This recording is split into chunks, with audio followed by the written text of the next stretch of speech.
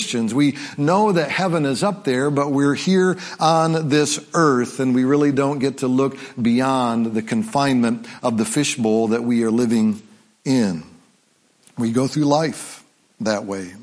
The Bible calls us pilgrims. We are aliens. We are strangers, and we are nomads. And so while we are here on this earth, anticipating the arrival at the next place, which for those who believe in Jesus is heaven, and for those that do not believe in Jesus is not heaven, we are here and we have an unrest within us. In fact, if we are a Christian, did you know that your body has adopted a language, and maybe you don't even realize that you speak a different kind of language when you become a Christ follower? The scripture says that we have these groans within us that only God can understand through the Holy Spirit. The book of Romans chapter 8:23 says, "Not only so, but we ourselves who have the first fruits of the Spirit," that means those of us that were the first ones to become Christians and have the Holy Spirit moved into us, inside of us,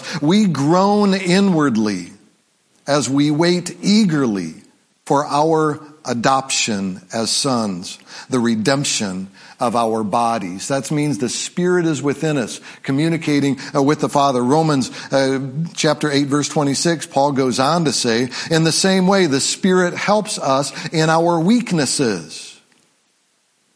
We do not know what we ought to pray, but the Spirit himself intercedes for us with groans that words cannot express." Sometimes when we pray, we hurt so bad, we just groan. And the Holy Spirit is there to interpret the groans that we have. Last week we started talking about heaven. We're going to continue to talk about heaven for a few more weeks. And for the remainder of our time this morning, I would like to talk with you about, you can write this down in your bulletin there, write it down. 3 reasons to long for heaven. 3 reasons to long for heaven. I'm going to ask that you'll bow your heads and let's pray together, and let's just ask God to teach us. Okay, let's pray. Father God, here we are this morning. And Father, it is my sincere prayer that you would help us to forget everything that takes place this morning, except for exactly what you want us to remember, and then apply those things to our life and live better for you because you have taught us.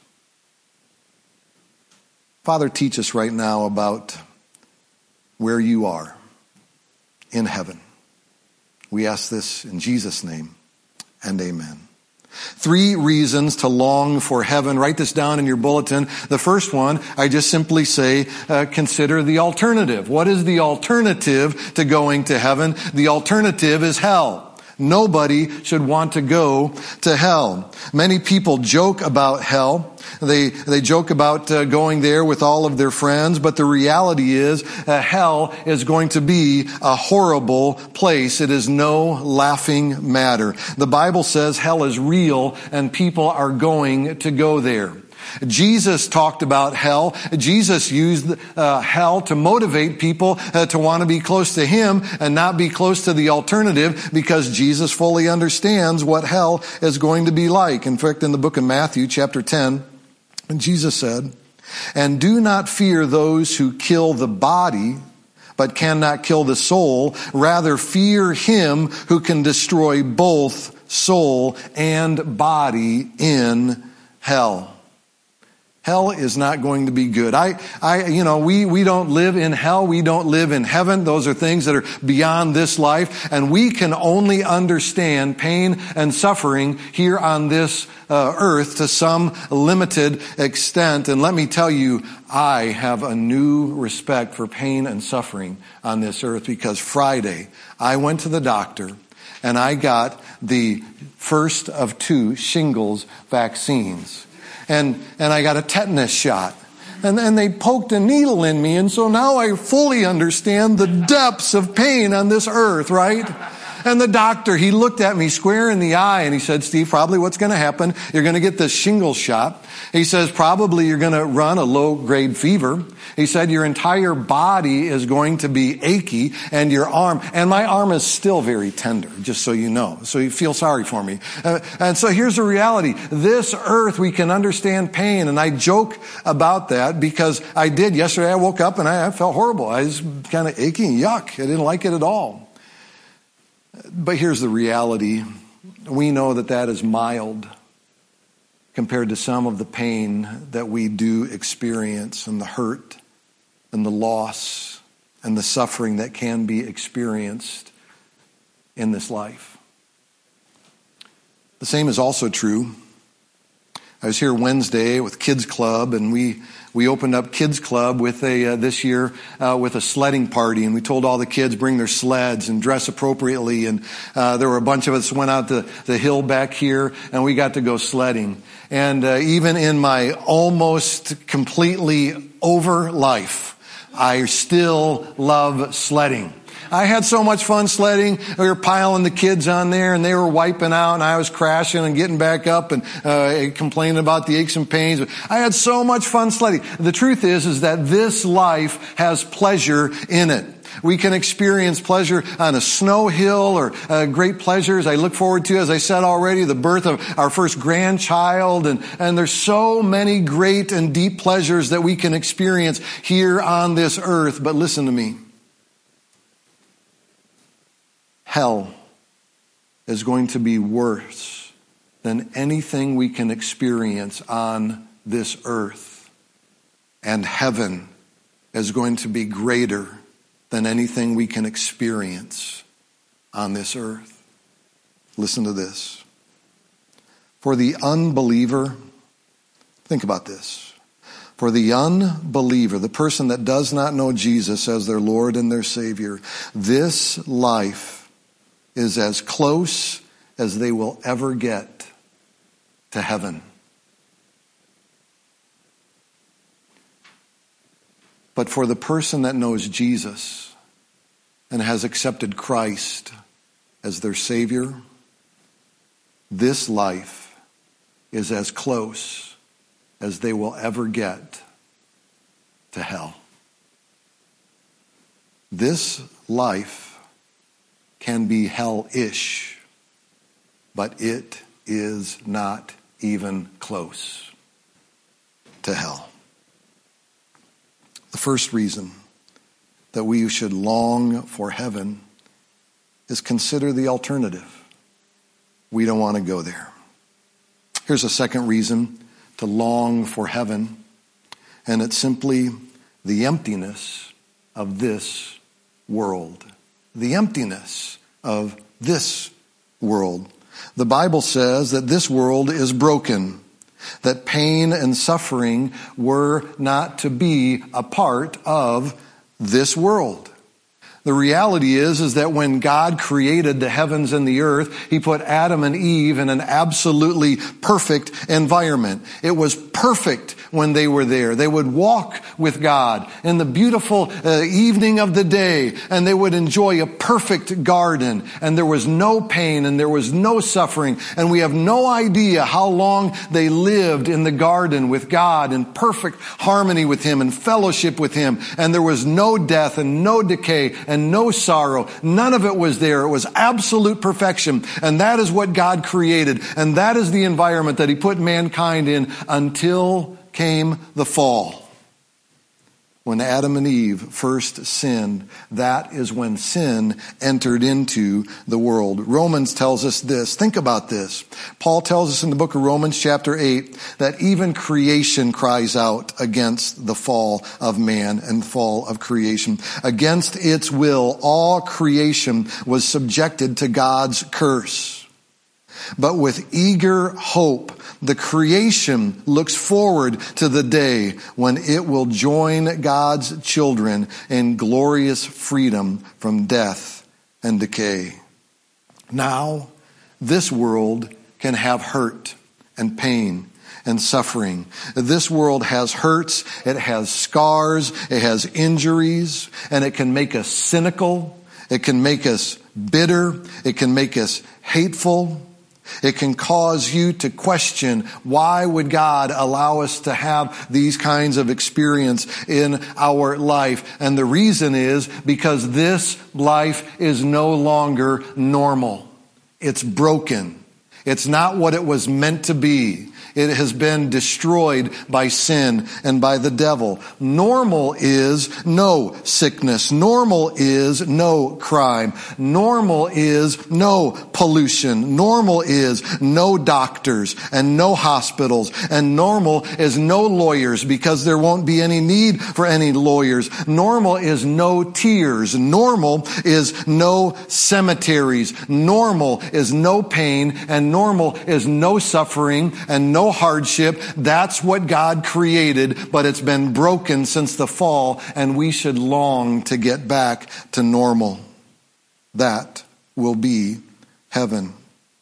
And the more I learn to live, the more I learn to live by the Holy Spirit, the more dissatisfied I am with this world.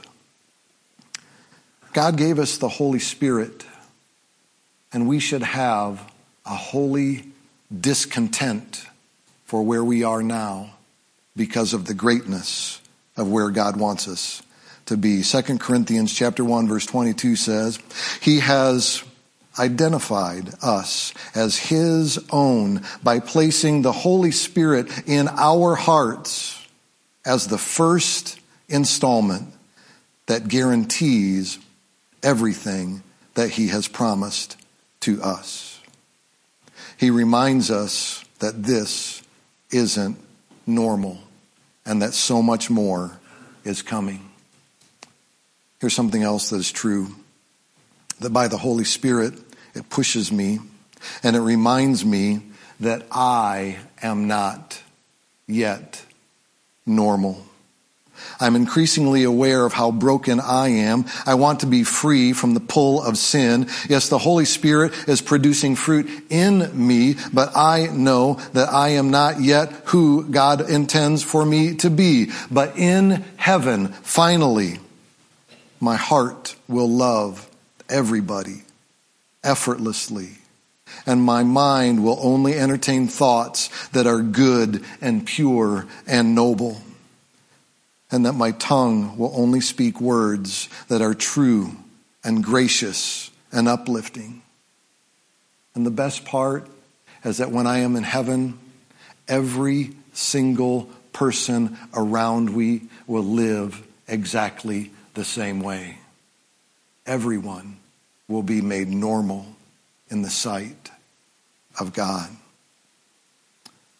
But until then, I have to live in a world that is just too broken for me to feel at home. Some of you know who Joni Eareckson Tada is. She is a lady that at the age of 17, she dove into a pond and it broke her neck, and she's lived as a quadriplegic ever since then. She's an author, she's an artist, she's a speaker, and most importantly, she's a follower of Jesus. Part of her daily routine is that she needs people to look after her and to feed her and to dress her. And she has a tenant that lives with her that literally every day has to strip her and put her on a bed and roll her over and examine her body to look for bed sores and to make sure that she is healthy in the state that she is in. In one of her books, she recalls that one day she simply cried out, "I am so tired of this paralysis." And his name is Frances. Frances was there and tended her. Didn't say anything at first, but finally said to her, "Joni, I bet you cannot wait to get to heaven." She said as she laid there, she began to cry. and that the Holy Spirit reminded her of Scripture that she had stored up in her heart. Scripture that say, when we see him, we will be made new. Scripture that says, what is sown corruptible will rise to be incorruptible. Scripture that says, there is now for us an inheritance kept in heaven that will never fade or spoil.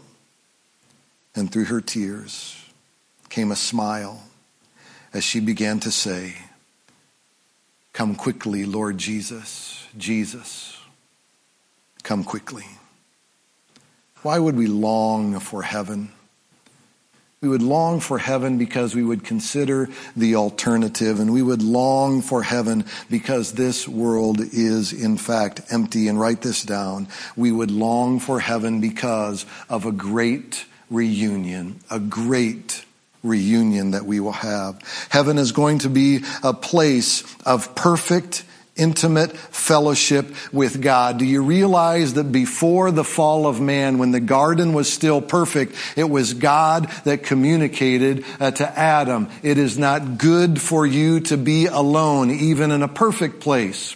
God himself exists in the Trinity of the Father, the Son, and the Holy Spirit in perfect union with one another. And he calls us to be a part of him and his kingdom. There will be fellowship in heaven. There will be a beautiful reunion in heaven. And when we are there, we will be reunited with those who have gone before us. We might meet a great grandparent that by their faith that we have never met on this earth, because of their strong faith and the heritage that was handed down from generation to generation that brought you into a place of a knowledge of Jesus Christ, you might meet them for the very first time in heaven. We are going to be able to see people from every tribe and every nation from all around the world that have known Jesus as their Savior. Though we've never been able to speak their language or communicate with them before, it will be like the day of Pentecost, where we will come together and we will unite and we will know each other. It's going to be fantastic. We will meet heroes of the faith. We're going to be able to have conversations with Elijah, and we're going to be able to ask Moses, what was it like to raise up your staff and see the Red Sea part? We're going to hear from David the story of when he slayed Goliath with only that one stone. But most importantly and best of all, we're going to see a pure and perfect Jesus that was willing to leave a perfect and pure heaven to come down into a broken world, and to be spit on, and to have his beard plucked out, and to have a crown of thorns pressed into his skull so that we could be with him. We're going to see Jesus. And for the first time, we are going to fully understand the depth and the price of what he paid for us to be with him. Revelation chapter 22 verses 3 through 4 say, no longer will there be any curse. The throne of God and the Lamb will be in the city, and his servants will serve him. They will see his face.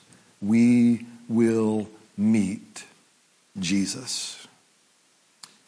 I don't know what your individual story is or where you are with your relationship with Jesus today, but the Bible teaches us that it's good to know who God is. It's good to know that he loves us. It's good to know that he loves us enough that he would send his Son to communicate to us the depth and the breadth of his love for us. And it is good for us to accept what Jesus did on the cross for us, that he paid the price so that we won't have to. Our sins are forgiven. If you don't know Jesus Christ as your Lord and your Savior, if you've never been baptized into him, that's a conversation that I would like to have with you. If you don't know what that's about, we sit down, we just say, hey, here's what it's about, and we talk through it. But I would encourage you to make Jesus your Savior.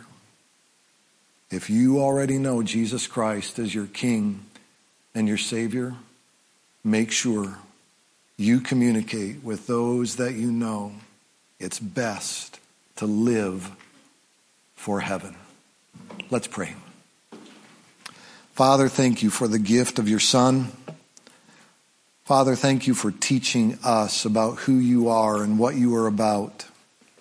Thank you for the invitation that we can be with you for all of eternity. Father, thank you for the grace that you shower upon us and the way that you love us. Father, we ask that you will hear our voice as we call out to you. We ask this in Jesus' name, and amen.